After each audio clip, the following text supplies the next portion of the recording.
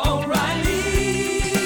You need parts? O'Reilly Auto Parts has parts. Need them fast? We've got fast. No matter what you need, we have thousands of professional parts people doing their part to make sure you have it. Product availability.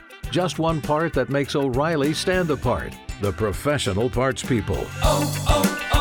O'Reilly Auto Parts. This is the way I heard it. Hey there, it's Mike Rowe. This is The Way I Heard It, the only podcast for the curious mind. With a short attention span. This is episode number 175, and it's called His Brother's Keeper. His Brother's Keeper. It was written where I'm sitting right now at my kitchen table, staring across at my old pal Chuck, who some of you may know as an indispensable cog in the machine over at MicroWorks, and who others may know as the indispensable producer of this humble little podcast. How are you, old friend? I'm very well, Mike. How are you? I'm great. And when I say old friend, I mean it in every sense of the word. Chuck is nearly as old as I am, which is old by any definition. And I've known him 41 years? 41 years, yes. Old high school buddy. And we've stayed in touch over the years and over the last couple of dozen years, it seems. You know, I don't know that we ever really lost touch. No, we didn't. We never lost touch. There were times when we didn't see each other as much or didn't talk as much, but always, you know, I don't think we ever went 6 months without talking. Nah, we never went dark. It's a bit like stepping in gum with you, honestly. I get that a lot.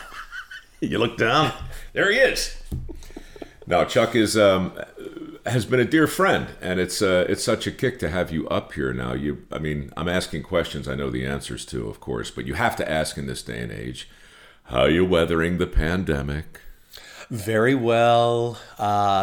Isolating quite a bit. You know, I drove up here instead of flying, so that was safer. Didn't want to get any, COVID on Freddie or anything. So. No, leave my dog out of this, okay? Absolutely. He's got an agent now. He has expectations. There are only so many mentions we can do of Freddie before I get a bill. Sure. You understand it's awkward. Yeah. Maybe you have a friend like Chuck, somebody who you talk to when you go on walks. Chuck and I started walking like in earnest 7 months ago, back in March, and the boy has lost. What have you lost? 30 pounds. 30 pounds, walking and talking with me. Yes. And now here you sit in my home. Anyway, that's Chuck. He is the producer of this podcast. I wanted you to hear his voice today because in the future you may be hearing it a bit more. What do you think of that as a tease? That's very exciting. It is exciting. The podcast is called His Brother's Keeper. I wrote it because a lot of people on the Facebook page asked if I would be reposting the Edgar Allan Poe piece I put up last October. And the answer is sure. But it also occurred to me that in the spirit of work ethic, perhaps I could write a news story, something a bit more original than The Telltale Heart. And that's a story I'm about to share with you. Chuck, you have listened to the story. Indeed, you have lightly edited it, as you often do, without overselling it. What are your honest thoughts on it? Quite possibly the best episode ever. Come on. Really? Oh, it's up there. It's definitely up there. And we did a little something sassy in it, too. We did something just a little sassy. We did. We put a light effect. I don't want to say too much, but a light effect in the story. And this is very exciting for us because, the only production value in this podcast is really that little guitar sting. Right. And, we always wanted to keep it simple and straightforward. And now here we are dabbling with special effects. It's crazy. Don't want to oversell it, but it's called His Brother's Keeper. And it is, as always, the way I heard it.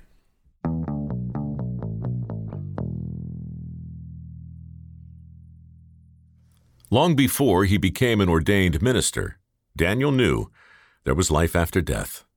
As a boy, he had seen with his own eyes the many spirits that haunted the farmhouse where he was raised, oftentimes during the seances his parents held in the parlor. Thus, when his older brother began acting like a man possessed, Daniel assumed a demonic infestation and planned for an exorcism that he would conduct himself. Preparations for the ritual took place in Daniel's office in Midtown Manhattan, where he and his brother had once worked together. There, he recalled the exorcism of Roland Doe, the 14-year-old Maryland boy whose demons were expelled in 1949 by an intrepid team of Jesuit priests. Daniel knew the case because Roland Doe's story had inspired William Peter Blatty to write The Exorcist, the most terrifying book that Daniel had ever read, which in turn inspired William Friedkin to direct The Exorcist, the most terrifying movie that Daniel had ever seen. A shiver ran down his spine as he recalled the scene where 12-year-old Reagan McNeil violated herself with a crucifix and vomited green slime all over that poor priest moments before her head spun around 360 degrees. That particular exorcism had only ended when the demon jumped out of Reagan's body and into Father Karras, who promptly dove out the second-story window, sending the demon back to hell, but ending his own life. A happy ending for Reagan, but not so great for the priest. On the bookshelf over his desk, between the Holy Bible and the complete works of Edgar Allan Poe, Daniel found a tome of sacred texts, a collection of exorcism spells sanctioned by the Catholic Church. At the top of the very first page were the words, "Warning, to be read aloud only by priests." Daniel began reading anyway. Adujorte, spirites nequessime, per diem omnipotentium. Adujorte, spiritus nequessime, per diem omnipotentium. Adujorte, spiritus nequessime, per diem omnipotentium. I adjure thee, most evil spirit, by Almighty God. Adjure, of course, is just a fancy word for command, and what followed were many other commandments and many other Latin phrases buried in dozens of ancient prayers, all intended to be strung together and repeated over and over by a consecrated priest in the course of conducting a church-sanctioned exorcism. Daniel considered these sacred texts very carefully. An ordained minister is not the same thing as a consecrated priest. Did Daniel dare utter these holy words aloud in the name of Jesus Christ? Might he do more harm than good, relying on words that he was not qualified to utter? Perhaps he should call an actual priest. After much deliberation, Daniel closed the book of sacred texts and returned it to the shelf. Then he took a seat behind his typewriter. Holy water, rosary beads, and crucifixes were one thing, but when it came to words, Daniel decided he would use his own. He would create a new kind of text, specifically for his brother's situation, a text not in accordance with the rules of the Holy Catholic and Apostolic Church, but rather in accordance with his own belief that a man could vanquish his demons if he heard the right words. And Daniel believed he knew the words his brother needed to hear. After a few weeks of typing, Daniel was optimistic. So too was Judy, his brother's wife. The new text was shaping up nicely.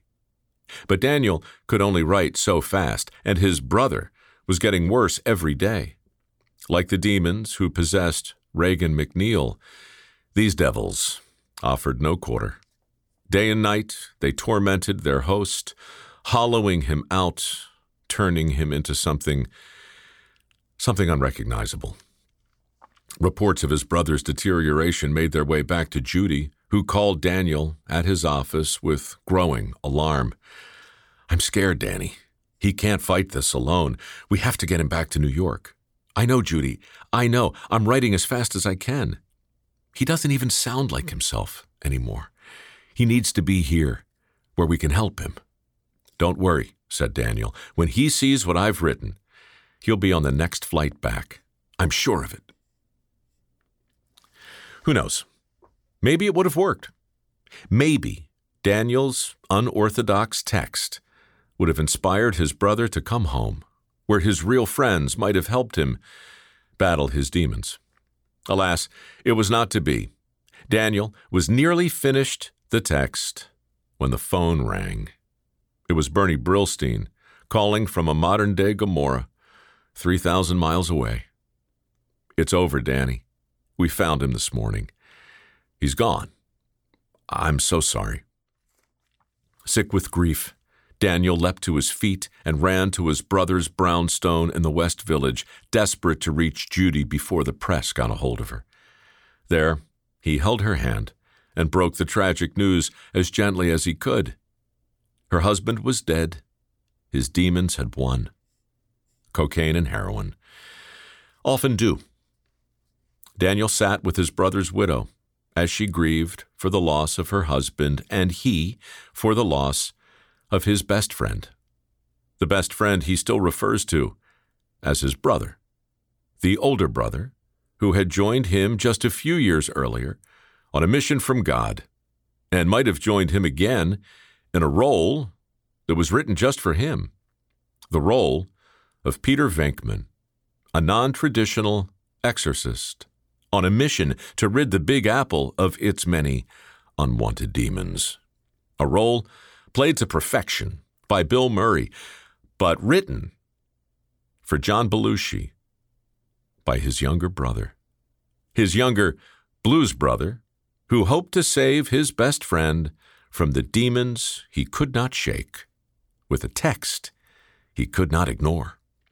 A text for a movie called Ghostbusters, dreamed up by an ordained minister named Dan Aykroyd. Anyway, that's the way I heard it.